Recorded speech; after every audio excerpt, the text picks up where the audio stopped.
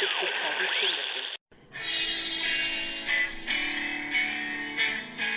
the fake news the enemy of the people, and they are. It's a serious question. I appreciate your passion. I share it. I've addressed this question. I've addressed my personal feelings. And I want you all to know that we are fighting the fake news. You're listening to Just Ask the Question, Adventures in Reporting with your host, Brian Karam.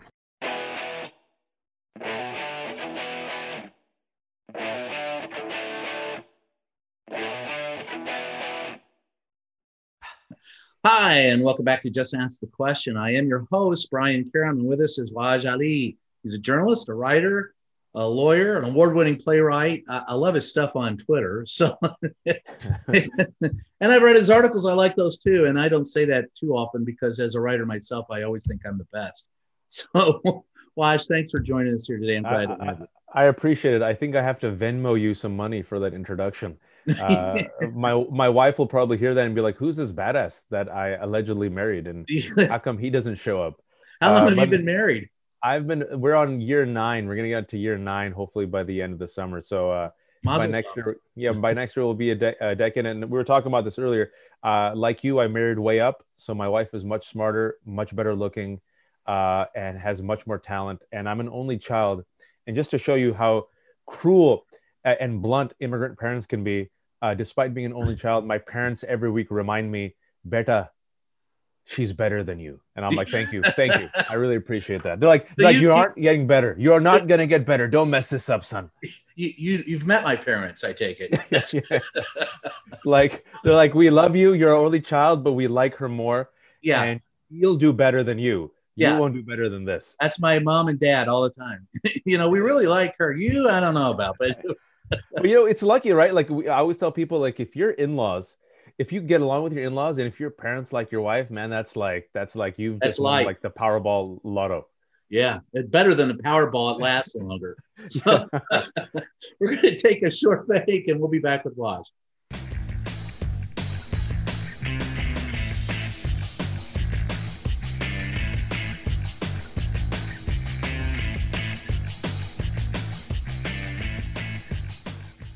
Hi, and welcome back to Just Ask the Question. I am your host, Brian Karam, and with us today, as his wife will attest, is a badass journalist, writer, lawyer, and award-winning playwright, Wajahat Ali. And Waj, I brought you here because I've read some of the things that you've written, and I've seen some of the things that you've tweeted, but I wanted to talk about something that's really near and dear to my heart, and that's Jamal Khashoggi. And what our initial response was in the United States and what our response continues to be. So I'll just ask you the question first, since that's the title of the program. What do you think of what the United States has done in response to his killing? Do you think it's adequate? Absolutely not. It's shameful. Jamal Khashoggi was a U.S. resident and a colleague, a Washington Post reporter, exceedingly respected, and a man who loved Saudi Arabia, right? People forget that. I mean, he really, I think if you look at the documentary, if you look at his writings, he's a man who, was, I think, an apologist for the Saudi government out of love and loyalty. Yeah. But over the years, saw the shift and decided that, the regime had to change and became a critic, but still very loyal, still a person who critiqued out of love. And he realized, I can't go back, even though I have family there. He has children there. He said, okay, now United States is my home. And he was going to get remarried. And upon the assurances, right, of the relationships that he had with the Saudi government and specifically embassy, when he was in Turkey, he said, okay, I'm going to go into the Saudi embassy in Turkey. And I've been given assurances that I'll be safe to get the necessary documents so that I can marry my fiancée. And so he enters based on that trust. And what happens is that there was a plot, and the direct order was given by Mohammed bin Salman, MBS, the de facto ruler of Saudi Arabia, to kidnap and kill Jamal. And what they did is that they sent like a group of thugs that restrained him, choked him, killed him, and then used a bone saw to dismember a U.S. resident, a U.S. journalist. And then, if you remember, Brian, people forget this. They had someone dress up like Jamal and leave the embassy, right? And it was such a cluster F of an operation that they came up with 2 or 3 different stories within a week, each one more ludicrous than the rest, because they had bungled up the getaway plan, if you will. And, Turkish intelligence and video surveillance had all the harrowing evidence of his murder. You could literally hear him die. And just recently, the Biden administration declassified the intelligence report, which showed what we all knew all along for the past 3 years, that Mohammed bin Salman ordered the murder of Jamal, lied about it, covered it up. And Biden administration, if you remember, he kind of campaigned on a tough love message against Saudi Arabia. Yes. Right? People forget that, and we have to be critical here.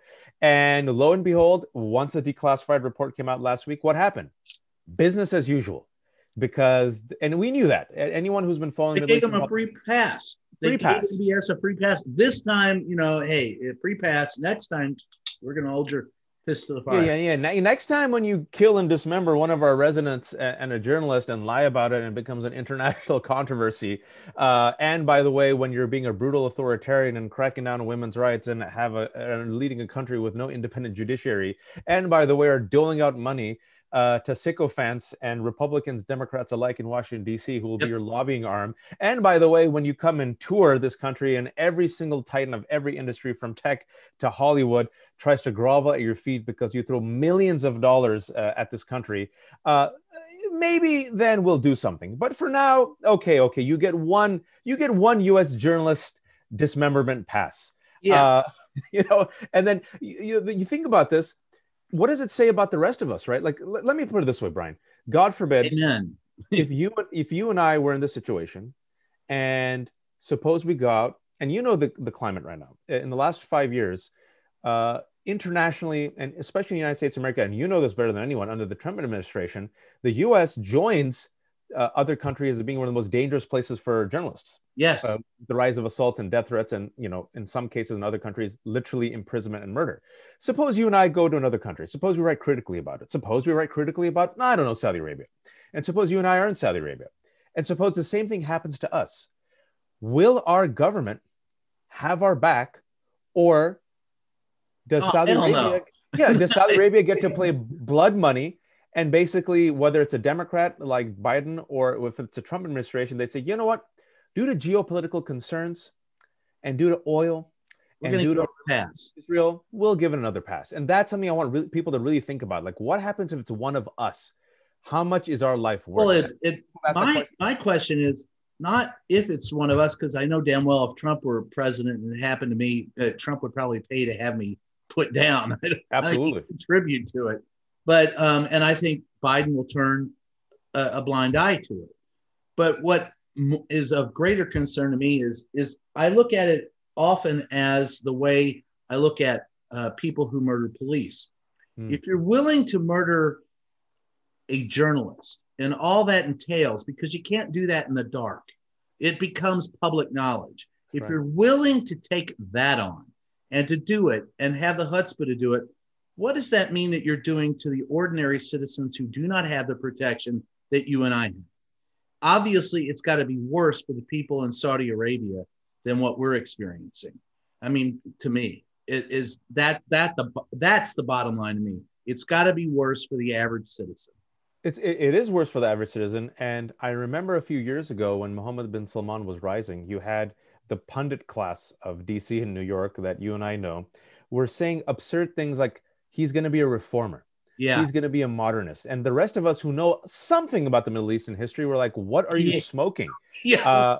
Right. But because people wouldn't listen to me though then. Yeah, they wouldn't listen. And we had people like Thomas Friedman and others who's, that infamous column in the New York Times, gave him a chance.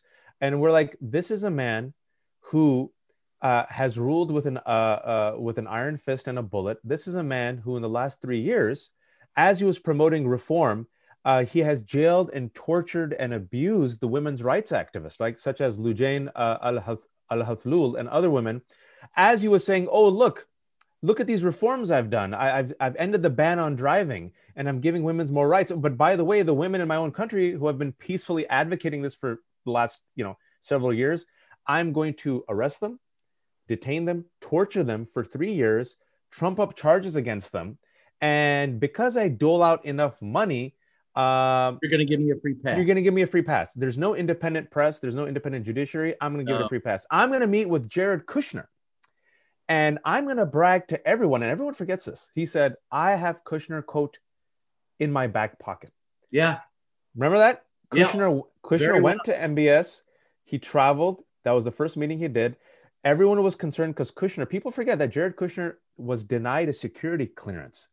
People forget that. And why was he denied a security clearance? Because our security agencies were really troubled by the type of associations he had, and also the fact that due to his finances and financial relationships that he could be manipulated and used and abused, right? Yeah. Trump overrode those concerns, gave him a clearance anyway. Kushner and MBS of Saudi Arabia used to have WhatsApp conversations, and our intelligence agencies were like, why the hell is Kushner having such a cozy relationship to MBS, who's bragging to everyone that I got this guy in my back pocket?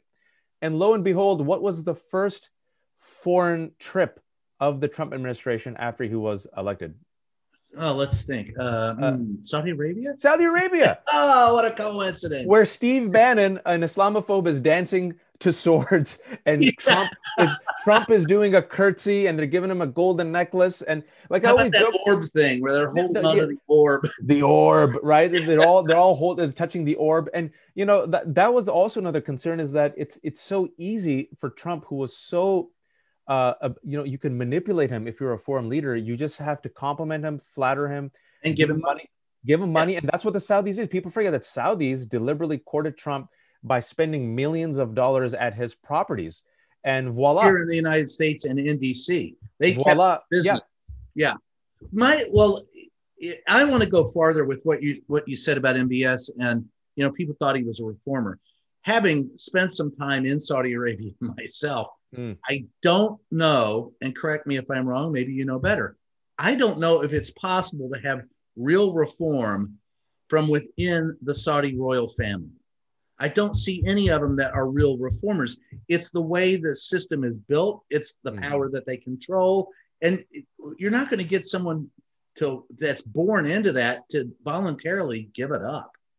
Yeah. What reform? It's like it's a royal family. It's like a monarchy. It's like a dictatorship. Like if you speak out against them. To me, it's like the New York mob. Yeah, it is. I mean, you speak out against MBS, you're done. If you're a peaceful women's rights activist, charges are trumped up. Doesn't matter that there's international outrage. They'll lock you up. And then just 2 weeks ago, to make himself look better, he just released these activists, right?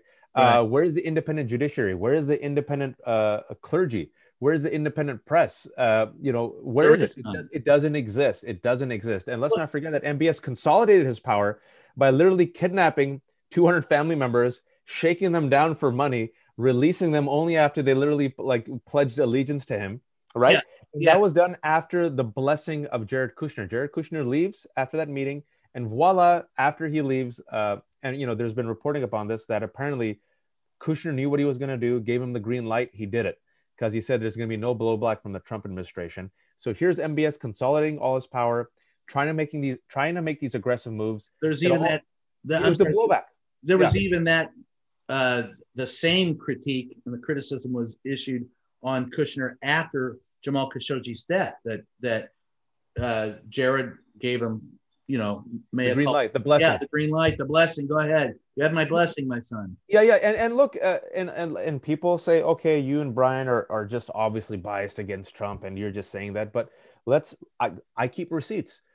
After all the intelligence came out, after our own CIA said that he was responsible, after the Turkish intelligence said it was responsible, after any sane person looked at the cluster F of the Saudi murder and cover up of Jamal Khashoggi, what did Donald Trump do?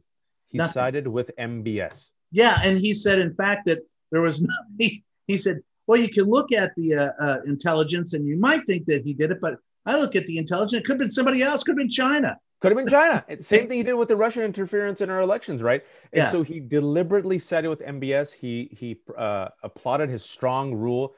He said that, he's good for business. He said that he's good for the arms sale that he kept touting, right? That never really amounted to the money that he said it would bring. And essentially what he was saying was, if it's good business, I don't care if he kills a U.S. journalist. And that's why I want to get back to that under the Trump administration, the way that administration responded to the murder of Jamal Khashoggi, the way that he kept touting the business deals, the way that he kept dismissing intelligence, the way he didn't even say anything nice about Jamal Khashoggi, but actually demeaned him.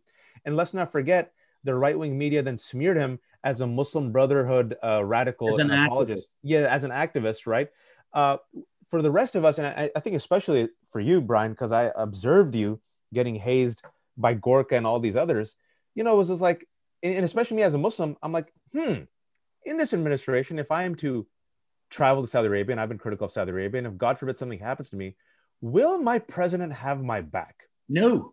And as far as being Muslim, and I'm not. I mean, I'm a Lebanese Catholic, Maronite Catholic, and or former, or cafeteria Catholic, or I don't really give a shit about religion Catholic, but however you want to describe it. I like that. I like the cafeteria Catholic. So, yeah, whatever is convenient. I'll take the cafeteria. So I'm in the Trump White House one day, and someone who shall remain nameless asked me what my last name was and how you pronounce it. I said, it's Karam. And they go, what kind of last name is that? And I said, well, it's a last name. It comes after my first name. And they said, yeah, but what is it? Always trying to hint around. I knew what they were hinting around at. Yeah. And I said, well, what's your last name? Like Smith or whatever. And they go, well, I said, so what kind of name's that? And she goes, well, that's a regular name. That's an American name. Oh, yeah. Karam isn't. So the assumption was, and then I had them ask, I had people ask me, so are you Muslim? Are you? And I said, you have a guy named Scott Karam who's on your frickin' staff. Yeah. Why don't you ask him what Karam is? Why are you asking me? And he was the body man for Trump. I think that I know that there was a lot of racism, misogyny in the White House during Trump. But what bothered me was, like, when he went on Chuck Todd's show and, to your point, said, look, it's all about the money. And that's what he said it point blank. So we understood where Trump was. He's a racist. He's a misogynist. He's an Islamophobe. And when people find out that I have, relatives that are Muslim, they go, how do you not, do you all fight? And I'm going, well, only over the raw beef, but maybe over the baklava, but otherwise, no, but it's a family. So I understand how they are, but I expected more out of Biden, because he said that he would treat him as a pariah state, and he gave them a free pass.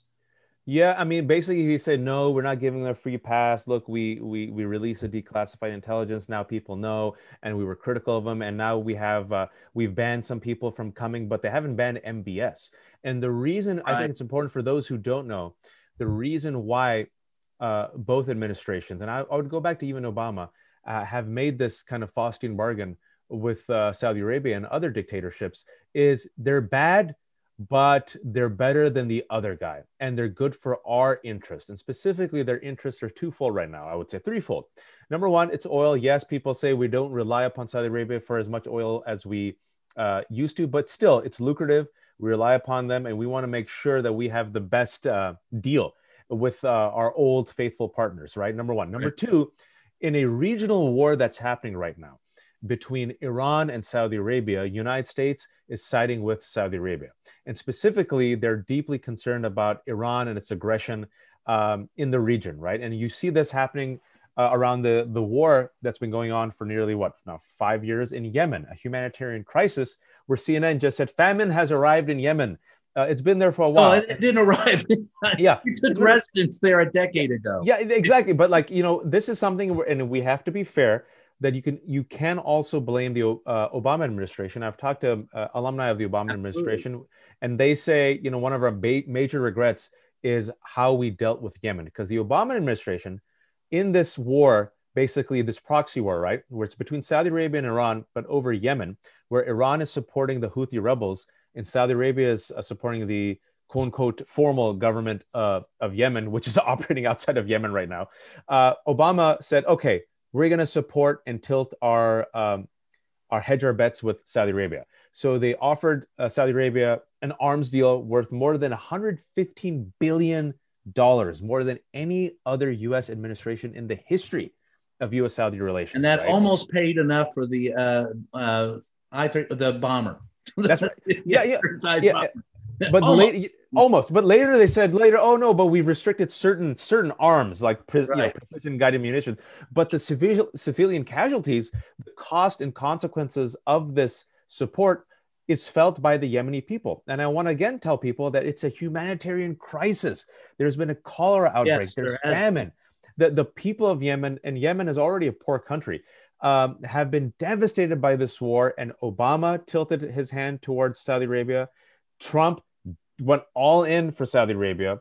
Well, and now he was in their pants. Yeah, literally. And now Biden administration has done a calculation and said, okay, this relationship that we've cultivated since 1945, ever since FDR courted Abdul Aziz bin Saud on the USS Quincy for oil, which he successfully courted him, we have to maintain this lucrative relationship with a brutal and ugly ally, but it's ultimately worth it for us. So Jamal, sucks to be you. I'm sorry, but MBS, let's still do business.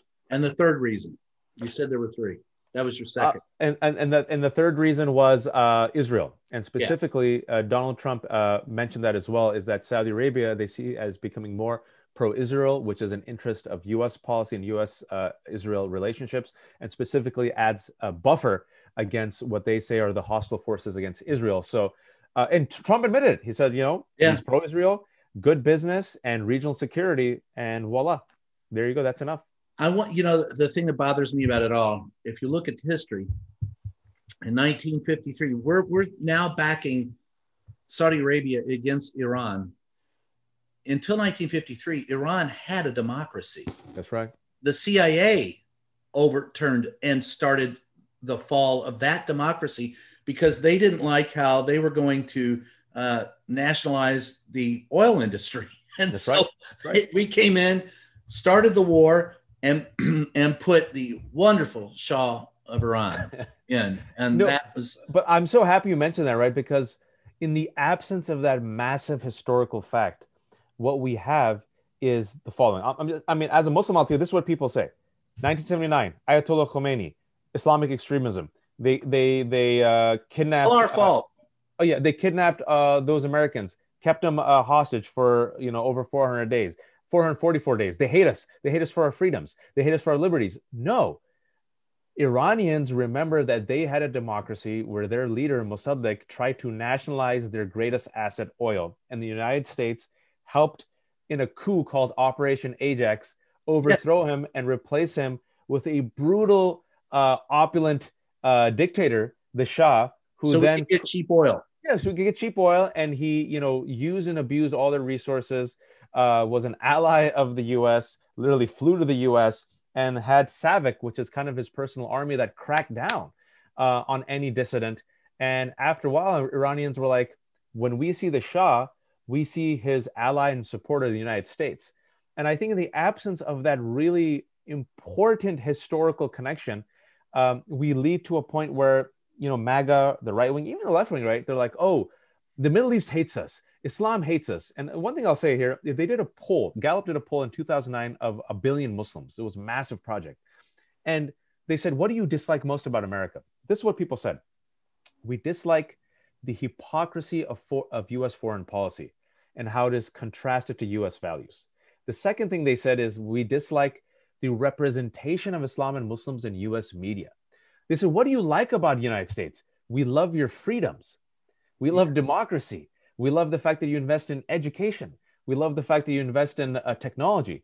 So they actually love Americans, our democracy, but they are the living, if you will, reminders of the hypocrisy of U.S. policy. Case in point, Biden administration, where we'll say, oh, you MBS, you're terrible for killing Jamal Khashoggi, but business as usual. Yeah. And on that thought, let's take a short break. Good. You hit the nail on the head. With that, we'll take a short break and we'll be right back.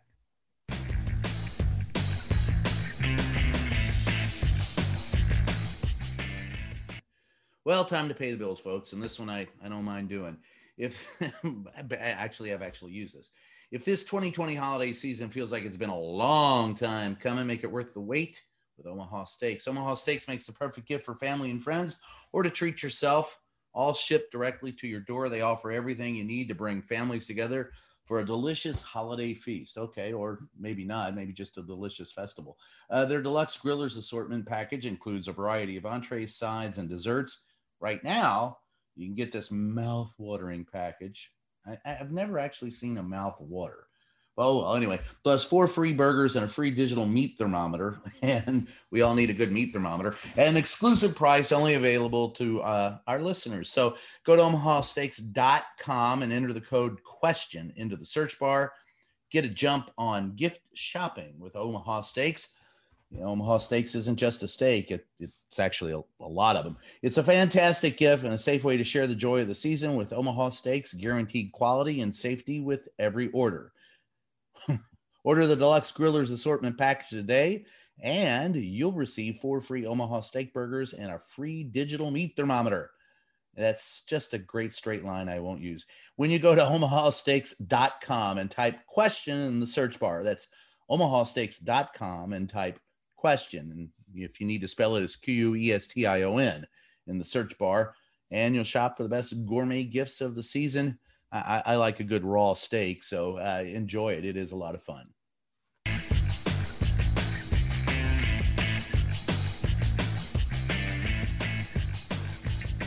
Hi, and welcome back to Just Ask the Question. With me is Wajahat Ali. And Wajahat, we talked in the break a little bit. You have a book coming out in January. What's it about? Well, I hope it comes out in January, February. That's the aim. The book title is called Go Back to Where You Came From and Other Helpful Recommendations on How to Become American. And that's the title. Yeah, that's a great title. Thank you. And my publisher, Norton's like, yeah, keep that title. And, the best way I could explain is it's an elegy for the rest of us. It explains the last 20 years, specifically post 9/11 America, through the lens of a very personal story of a community that was ostracized and told to go back to where you came from and not seen as an American based on our last name or a skin tone or ethnicity. And I'm trying to tell a story of America, but through a very culturally specific personal lens. And so it's a good idea. It took me a while to crack it, but I went all in, right? So it's memoir-ish, but it's not really a memoir. And so the title, it allows me to create kind of like a self-help memoir, like how to become an American, number 1, 2, 3, 4, 5, 6, 7, 8, 9, 10. But it's my personal story, and I'm kind of your Virgil of the last 30, 40 years of America, trying to connect the dots of how the rest of us have survived and lived through America, how the rest of us experienced pre-9/11, post-9/11, the war on terror, Obama, Trump. And I think that perspective right now, I'm hoping more people are open to it, especially as we're getting towards the 20th anniversary of 9/11. I mean, it's just shocking, right? Like it's Well, what shocks me is I remember after 9/11, there were people telling me to, go back to your country. I'm going, but I don't want to go back to Kentucky. I don't want to go back to Louisville. No, but I get told that every day. I said, go back to where you came. Yeah. If you hate it, go back to where you came from. I'm going, but Kentucky's full. It's got Mitch McConnell. I don't want to be there. I always tell people, if you can subsidize my rent in the Bay Area, I will gladly move back because I can't afford it. So if you can pay for my mortgage for a Bay Area home where I was born and raised, sure. And then also people. So you're first generation. Yeah, I'm first generation. My parents came here as a result of the 1965 Immigration Nationality Act, which removed the restrictive quotas that were placed upon people of color, Irish Catholics, Eastern European Jews. That Immigration Act that was placed in the early 1920s. Because in the early 1920s, those invaders weren't MS-13 or undocumented immigrants. They wanted to get rid of Irish Catholics and Jews. Yeah. And us Lebanese folk too. My great I'm second generation. When my grandfather came over, they had to come over a couple of times because they got turned back. And so this, when it comes to Arab Americans have deep roots. And so you see a shift in Arab Americans. You'll see the ones who came here before like 1921, 1924, before that Immigration Act. Right. And then there was that 40 years where none of us could come. And then you see that second wave. And so you see these deep roots, especially of Arab Americans, especially Syrian and Lebanese Americans who've been here for since the 19th century.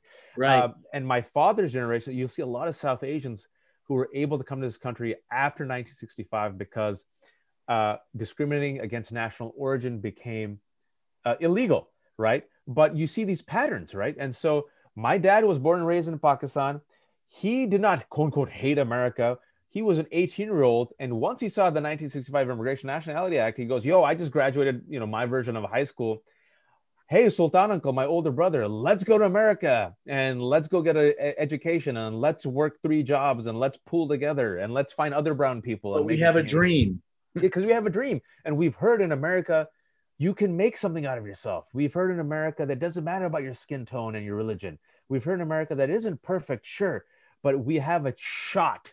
We have a chance at becoming something greater than ourselves in America. So imagine an 18-year-old and a 19-year-old literally leaving behind their family, everything they know, their country, and crossing thousands of miles across the Atlantic to go to a country based on a dream and a promise.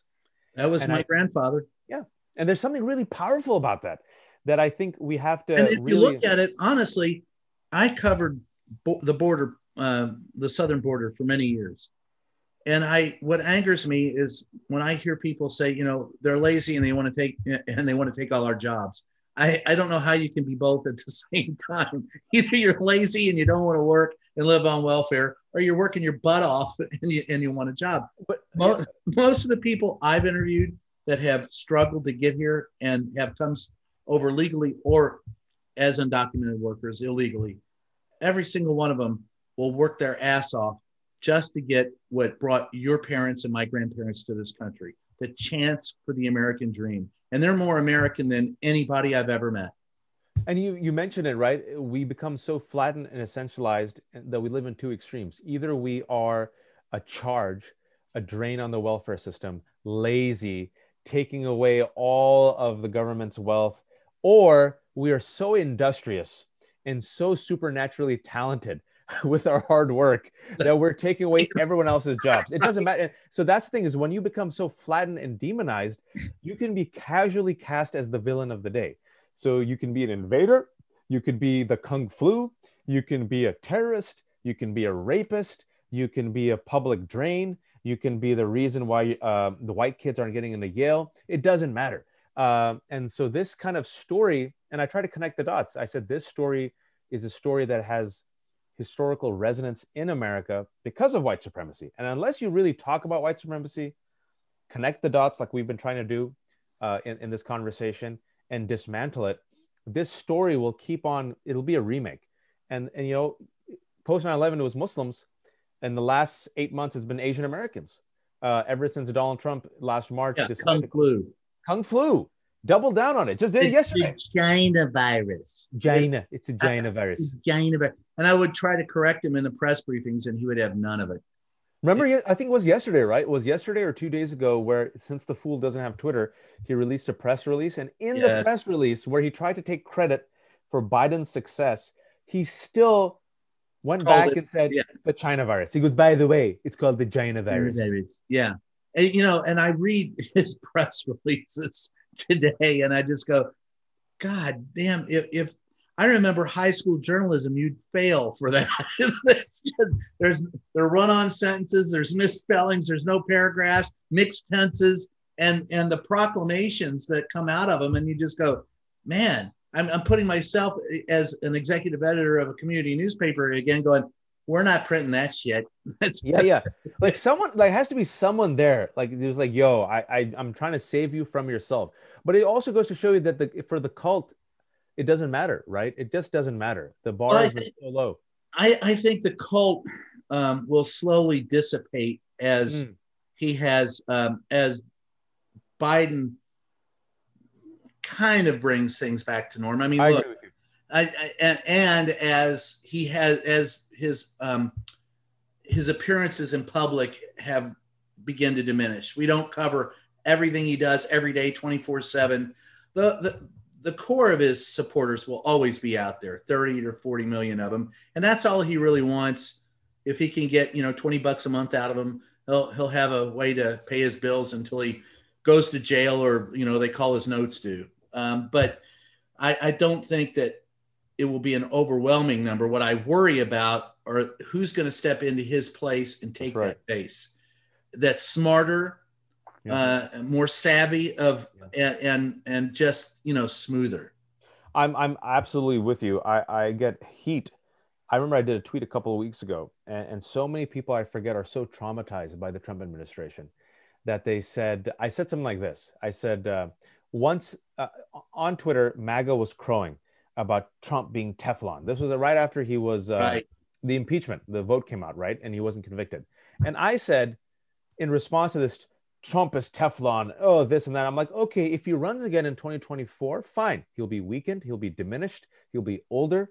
Compared to Biden, his failures will be magnified. And Democrats will whip his ass. And all these people are like, how dare you say that? You shouldn't even wish that. You didn't learn the first time. And I was like, you guys are misleading me. I'm saying is that you are overestimating his power. I think he will weaken. And he doesn't have Twitter. He's no longer the president. He's no longer the top dog. He'll be older. Biden will succeed. He'll reopen the country. I think Trump will diminish. What I've always said, and I want to just echo what you just said. I've said this on cable news for like 4 years. I worry about Trumpism, and I worry about the person who is less self-destructive, a little bit more polished, a woman perhaps who gives it a softer touch, who takes the same Trumpism virus and ideology and then carries it to the mainstream. That, I think, is our main concern. The Republican Party will get more extreme, more radical. They'll weaponize. They're not moderating at all. And who can take the baton and finesse that message in such a way they can win over just enough people with voter suppression and become president again and be the friendly fascist? My role, I don't think there'll be any friendly about the fascism. I think the fascism is here, and I think their path right now towards that is not to find a friendlier face for the fascism, but I think gerrymandering districts and legislation aimed at voter suppression so that the angry white people can stay in office. I think that's the tools they're employing now. I don't think Trump will ever run again. I think that's a grift, a dodge, a con. I think he wants to make you think he's going to run again so he can keep getting money. And I think, as you said, the greater fear is who will take over that mantle with a smile on their face. But right now, since they don't have that person, what they're trying to do is through gerrymandering and legislation, hold on to the seats that they're bound to lose. You already have 5 people dropping out of the Senate from the GOP. They've already lost the Senate and the House. So in 2022, they could be facing a real reckoning unless they're able to gerrymander a few districts and engage in voter suppression so what happened in Georgia doesn't happen again. And to echo that, there's been more than 250 bills that have been introduced by Republicans blatantly and openly to suppress votes. They're no longer even hiding it. Like in Arizona, they're admitting it. They're like, we don't want some people to vote, because they realize they don't want a repeat of what happened in Arizona, in Georgia. They don't want Texas to ever be competitive. They don't want Florida to have a chance. And with gerrymandering, with voter suppression, with cheating, with disinformation, and with history on their side, where the leading whoever's in charge of the White House, usually midterms are a bloodbath for them. I'm so worried about what's going to happen in 2022. My hope is, and this is the hope, absent weakening or ending the filibuster, is it enough for Biden and Democrats to go to the American public and say, I got you checks and I reopened America and I got you vaccinated? Because that's basically what he's going to have, right? That's his pillars. And maybe he can push through infrastructure. Well, that would be nice. It'd be nice to drive on a bridge that isn't going to collapse. But if the midterms were today, you would be right. But the mindset of the American populace, of the voting public, is so short-sighted. That's my fear. Is that they may well forget in 2022 what this president has done. Because let's face it, Donald Trump could have and would have been reelected had it not been for how bad he fucked up the pandemic.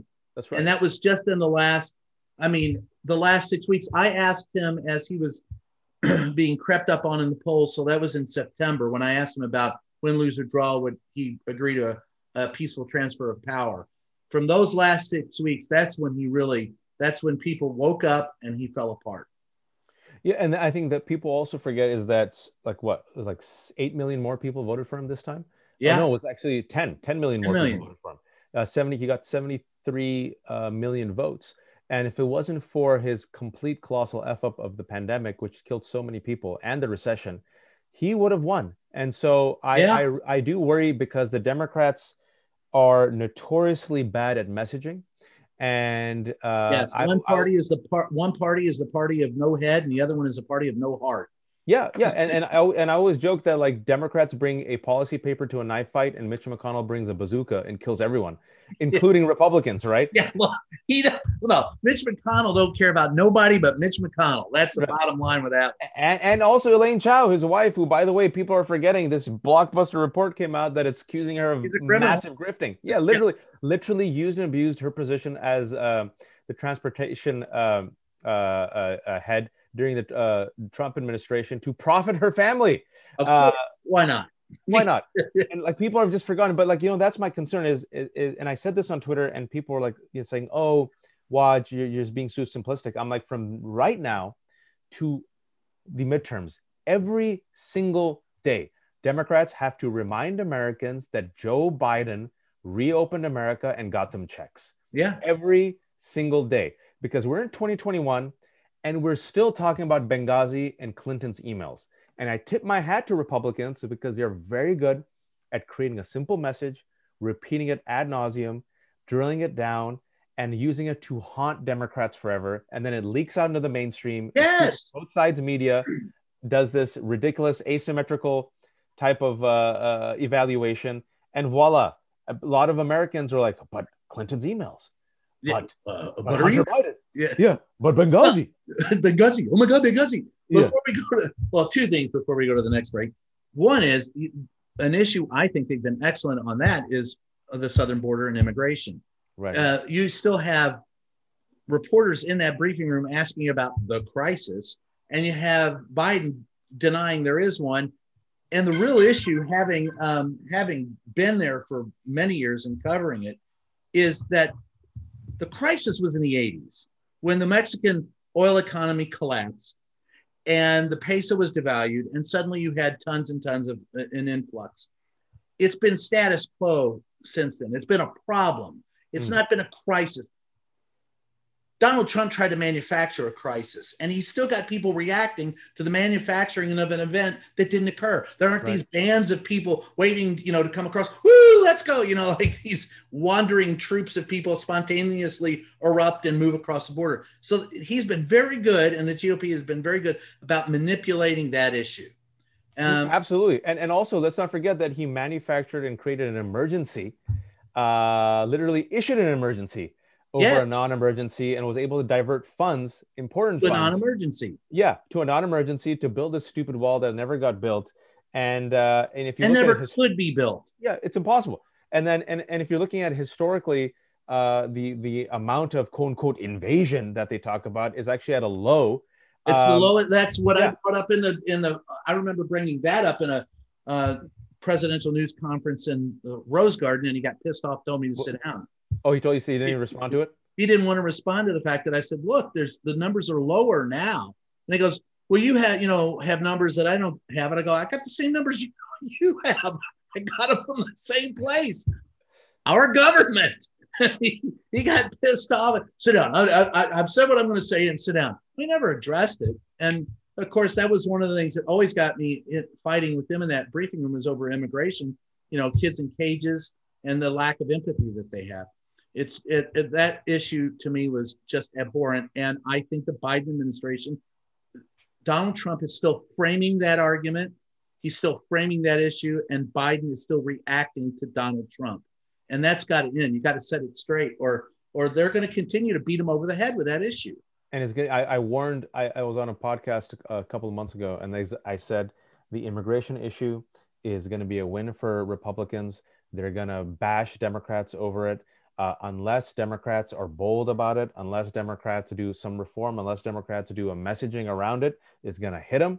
And knowing full well what's happened in this country, usually immigration reform is that potato that is punted. It's always punted down the line to appease white anxiety. At least the last 40 years it has, for sure. Yeah. And I'm glad you mentioned the kids being kidnapped, because out of the many sins that we've talked about the past 4 or 5 years, the horrors, I think one of the worst ones is that this country literally kidnapped kids and separated them from their families and put them in cages. And we have not been able to reunite every single kid with their parent, which, if you think about it, means that the United States government has kidnapped and destroyed children for the rest of their lives. It breaks my heart. And the thing is what they don't realize is they're creating the terrorists of the future. They are. You think so? You think this is going to go deep to the point where people say, I'm done. I'm radicalized. I think it aids in radicalization without any doubt. You pull me away. What would happen to you if you were put away? And I mean, look at the radicalization in the Middle East. Look at radicalization. It's always starts. Where do they recruit? Disaffected, poor children. And you created that whole underclass by which you can now, terrorists can now utilize them. What else have you got to lose? You're in the Middle East. You're living in a sea container. You got nothing to live for. And suddenly a radical thought, and someone, hey, strap this to, your family will be fine. You may die. You'll go to heaven. You'll be with a lot of, Vestal virgins, blah, blah, blah. It's not going to be any different south of the border. What we have to worry about in this country, south of the border, is the radicalization of those children, not as political terrorists, but as narco terrorists, because where else are they going to make the money? And that's where the money is made in, Latin and Southern America and South America. And we have for years, there's a great book on it by Smedley Butler, who was a Brigadier Marine Corps General. And in the 30s, during the Depression, he wrote a book called War is a Racket, and how our foreign policy created the poverty in Latin and South America. Yeah. And then where else are you going to go? Well, where did they go? They went to the gangs that are selling drugs. That's what's going to happen, I think. And unless you really tackle the violence and the instability and the economic depression in Central America, you won't get a handle on proper immigration reform, right? And so all this is connected, and every one of my friends who care deeply about this, they think, okay, in the Biden administration, we're finally going to tackle it. But I remain skeptical for the reasons that you mentioned. I don't think they'll have a good handle on it. I think they're going to punt it. It's going to be punted to 2022. It'll get punted to 2024. And maybe, just maybe in 2028, maybe 2026, we'll deal with it. Sometime in my lifetime. Yeah, maybe. But right now, I feel like Trump and the Republicans have such a good messaging handle on this of a mess that they helped exacerbate, that Biden and Democrats won't touch it. And the fear of offending the anxiety and cultural sensibilities of many white Americans is what's going to keep them from doing the right thing. Last thing before we go to the break, what'd you think of the speech last night? His Joe Biden's first speech to the nation. I tweeted that he should give his speech writer a giant raise.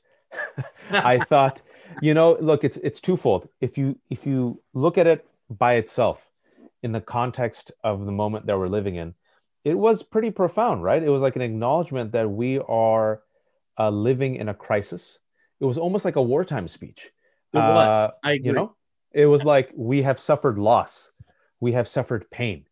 We have suffered discrimination just for simply being Asian American. And I need all of you to do the right thing. I kind of imagine how it was in World War II, right? Yeah. We need you, America. Everyone has to step up. And it was a wartime effort without using the word war. But what also had was empathy and compassion and concern, which is what I've always said. I was critical of Biden, but I said, listen, man, I'll give the man props. He's a good storyteller. He's a man who's gone through pain. And when he sits there like Grandfather Joe and talks to you, you feel it. He's not BSing, right? And that type of paternal, I'm not using that in a negative way, that type of paternal kind of loving, empathetic demeanor and tone that he had was so cathartic and a refreshing breeze compared to the utter lack of empathy that was presented by Donald Trump. Well, and lack of humanity. I mean, you could disagree. There were a couple of things that he said during his speech that I thought I loved hearing, and I think I tweeted those out too. It's, I like when he said it's never a good bet to bet against the American people. Yeah. That put us all, I mean, that was a subtle way of putting us all in the same boat together.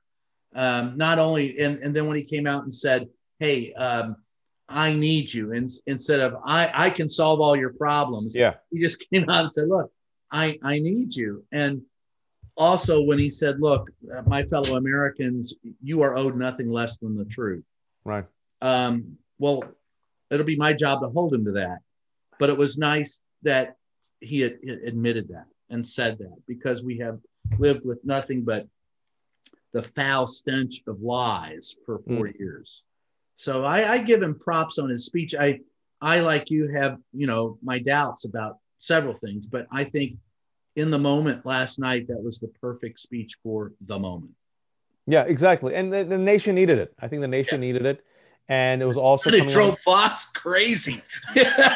You see Tucker Carlson. We're waiting for Tucker Carlson's. That was so weird. I'm like, why am I looking at Tucker's constipated face in the bottom right of the corner? I thought he was going to have a coronary. I swear to God, I watched him and I kept going, Jesus, at any moment now, he's just going to bust a blood vessel. He's going to collapse on stage and it'll be over with. Top news isn't that, Biden made the speech, but Tucker Carlson has collapsed in a cerebral hemorrhage. Details 11. And he's going to blame immigrants for that too. Yeah. But listen, like, Democrats need to take the wins when they can. And let's not forget that he did that speech upon the heels of signing a $1.9 trillion relief package that will help millions of Americans that zero Republicans voted for. So going back to messaging in 2022, I'm telling Democrats, you run on that every single day until 2022. I tweeted, I said, everyone who gets a stimulus package or a check ought to write to Georgia and thank all the voters in Georgia for making it happen. Thank the black leaders of Georgia for stepping up. Because otherwise, it wouldn't have passed. It wouldn't have passed. For African Americans in Georgia, that would not have happened. And so I mean, we take list. There's a lot to be cautious about. There's a lot to be cynical about. I share, like, with you, many of the doubts. We've been in the trenches for a while. We know how the sausage is made. We started off with our disappointment when it came to the U.S. response to Jamal Khashoggi's murder. But we also should take the wins where we can as well. Because in the last 4 or 5 years, it seems like those wins were few and far in between. But, the fact that people will get vaccinated, the fact that debts have reduced, the fact that we might be able to reopen this country, the fact that people will get the stimulus package, that's important, man. People need hope. Yeah, I agree. Hope and faith. Take a short break. We'll be right back.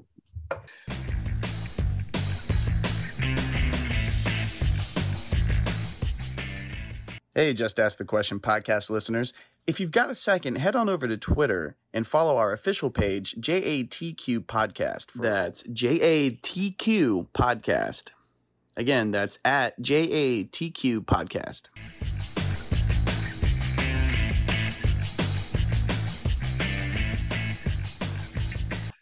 Hi, and we're back. It's Just Ask the Question. I am your host, Brian Karam, and with us today is Wajahat Ali. And Waj, I guess we're, I wanted to ask you a few personal, first of all, as a playwright, what do you like to write? What have you written? So I don't know if I'm even allowed to call myself a playwright anymore, but I wrote a play, I produced it, and I published it. So my friend said, you are a playwright. Yeah. So I just got to write another one. It's been a while. So I wrote this play. It's really interesting. I wrote this play. I was 21 years old, a student at UC Berkeley. 9/11 had just happened. I was in a short story writing class of Ishmael Reed, a MacArthur Genius writer and poet. Yeah. He's a titan of literature, right? And he's Black, and he said, listen, we've been through this, and your people are going to get a hazing. But the way we fought back is through art and culture and storytelling. And if you aren't telling your story, someone's always telling your story for you. And what I see about you and your people is that they're going to call you a terrorist. I don't think you should write a short story. I'm going to take you out of this class. And I think dialogue and characters are your strengths. You should write. You ever read Long Day's Journey in a Night? You ever read Fences? You ever read Death of a Salesman? I said, yeah. He goes, write me something like that. I'm like, what? And he's like, you got 2 months to write me 20 pages of the play or you'll fail. Okay, bye. So that's what started. I started writing this play about three generations of an American family who happen to be Muslim and Pakistani, an elder grandfather, their parents who came here post 1965, and three American-born children. I'm an only child. It's fictional. And they get trapped in the house for one day. Old school kitchen drama. And it's an American family living through the chaos of America, of a post 9/11 America, but told through the lens of a family that's told to go back to where you came from, right? And so it's called The Domestic Crusaders. I wrote it. And everyone told me at that time, no one cares about brown people. The people will not come to see it. I've heard that my whole life. Yeah. The people, by the way, when agents, producers, when they kept saying the people, that was code word for white people. Yeah. I'll tell you, early in my career, I was looking for an agent. And I had the very famous New York agent. He looked at my sizzle reel, and he said, "Look, I really like what you do, but you're going to have to change your last name." And I go, "Why?" He goes, "Well, you would work better, as a minority. So you should probably be like Hispanic. Well, like change it to Rodriguez. You speak Spanish." And I go, "Well, wait a minute. I'm Lebanese. That's Arab American." And he goes, "Wrong minority. Nobody cares about you." Yeah. And that's, I got that from almost day one. Either they look at you as being not white and they don't like you, or conveniently, if it works in their behalf, they'll look at you as white, but they will never acknowledge. When they do acknowledge you as Arab American, they always suspect that somewhere there's a terrorist in your family. And I think also with Lebanese Christians in particular, and people like Brian Karam, it's you can pass as white, and once you tell them, "Hey, I'm actually Lebanese Christian," they're like, "Oh, but you're not like those Arabs." Yeah. Oh God, I get that a lot too. "Oh, you're one of the good ones." Yeah, you're one of the good ones. No, seriously, yeah. Yeah. And then I've heard that seriously. "Oh, you're one of the good ones." And you see how our communities internalize colonialism and internalize whiteness and internalize this type of toxic narrative that makes us hate ourselves and hate how we look and hate other Black and brown people and say, "We're not like them. We're more like you, the whites." And so that's what they do. They call you from. That's exactly how the rich do it. It's to me, I've always thought of it as, they're just calling you from the pack, one at a time, one small group, and then that way, when they've got those groups fighting with each other, they still maintain control. Well, that's exactly what's happening with the model minority narrative, right? And for South Asians and Asian Americans, the model minority myth was so damaging because it flattens all of us and it removes all of our challenges. It removes all of the hate crimes and the biases. And it says, you are the good minority. You are the good immigrant. Why can't the rest be like you? And it makes us as enforcers of white supremacy against Black people, brown people, poor people. Yeah. And so I wanted to, we were experiencing all this after 9/11. And so I'll be honest with you, a lot of South Asians and a lot of Arab Americans in particular, those especially who were middle class and upper middle class, thought that they had achieved the American dream, that we weren't like the Blacks. We weren't like the Mexicans. We weren't the poor. We were good. And overnight, this country reminded them, you're not white. Yeah, you were white when it was convenient for them to have you white. That's that, exactly. But now you're not white. You're like Osama. You're Saddam. And so that's the play. And I put all of that into the play. And lo and behold, the play got produced. I produced it eventually in New York in 2009. I got it published by McSweeney's. And the reason why I just want to end on this is all the people who told me the play would fail, and all the people who said that the people wouldn't come and read it, and all the people who said that it was worthless, I got word from my publisher that they are deciding to republish the play for the 20th anniversary of 9/11 with a brand new cover, a new introduction, a new conversation between me and Ishmael Reed. And they're the ones who approached me and said that your play, we believe, still resonates. In fact, resonates more deeply now for this generation. So we're going to bring out the play. And so my play that was never given a platform, I had to do everything grassroots, because all the major producers and companies said that the people will not come see a play about brown folks. My play is published. My play is still taught in universities. People still want to perform the play. And karma is brown. Yeah. Brown don't frown, baby. Yeah, brown don't frown. It's one of those things. Like, you bet big on yourself.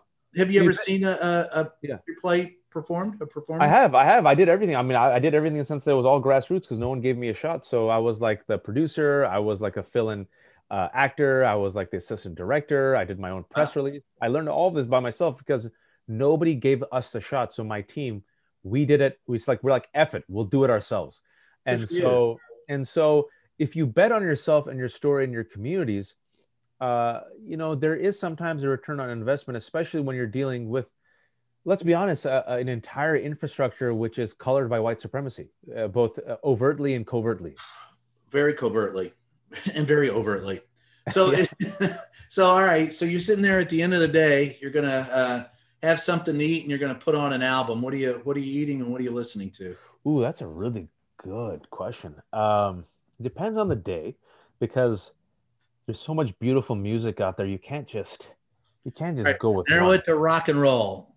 Yeah. What are you gonna put on rock and roll? Okay, so I'll put on Mozart any day, but all right, you want rock and roll? I'll go old school. The first image that popped in my head when you said rock and roll, Chuck Berry. And I'll put on The Great 28 by Chuck Berry, which is a fantastic CD and record that has all of his classic hits. And Chuck Berry in his private life, not a person you'd admire, but if you look at his legacy, without Chuck Berry, there'd be no Clapton, there'd be no Beatles, right? This whole British wave, if you actually listen to their early records, they were just trying to imitate Chuck Berry. Well, the Beatles always said Chuck Berry was one of their major influences. That's right. And I'll give you, I interviewed someone on this show, Daryl Davis, who played with Chuck Berry. Great guy. He's African-American guy. He's about 6'7", big guy. He has gone in, he played country for a while, but he's played with Chuck Berry keyboards. And there's a Hail, Hail, Rock and Roll. Yeah. Yeah. He said the problem with that song, the reason why people didn't like it is because it got white people and black people dancing together and forgetting that they were white and black. And and he goes, Chuck wrote it. He said he talked to Chuck Berry and he wrote it specifically for that. And Daryl Davis's story is a civil rights guy. He has talked, I think it's a dozen members of the KKK out of their robes. I know him. I know who you're talking about. Yeah. I love his story too. He told me the first story, and I know where it happened, the little honky tonk where it happened, because my band's played there. And you would probably know it, in Frederick. And he said, he walked in and he said, "Why do you hate me? You don't even know me." And sat down and talked to a guy for about 2 hours. I know his story. It's a remarkable story. I forgot that he actually played with Chuck. Yeah. But and also, but like to connect all the dots with art and culture and how racism and colonialism and white supremacy affects the rest of us, right? Like, without Chuck Berry, there's no Keith Richards. Without Chuck, there's no Beatles. Without Chuck, like the riffs that Led Zeppelin or the Who, or like the riffs that are so central to rock and roll music, to the music of our parents' generation and even our generation, right? Because everything's connected. Nothing happens in isolation. You could lead it back to black artists. Like, there's no Elvis without black artists. There's no Elvis.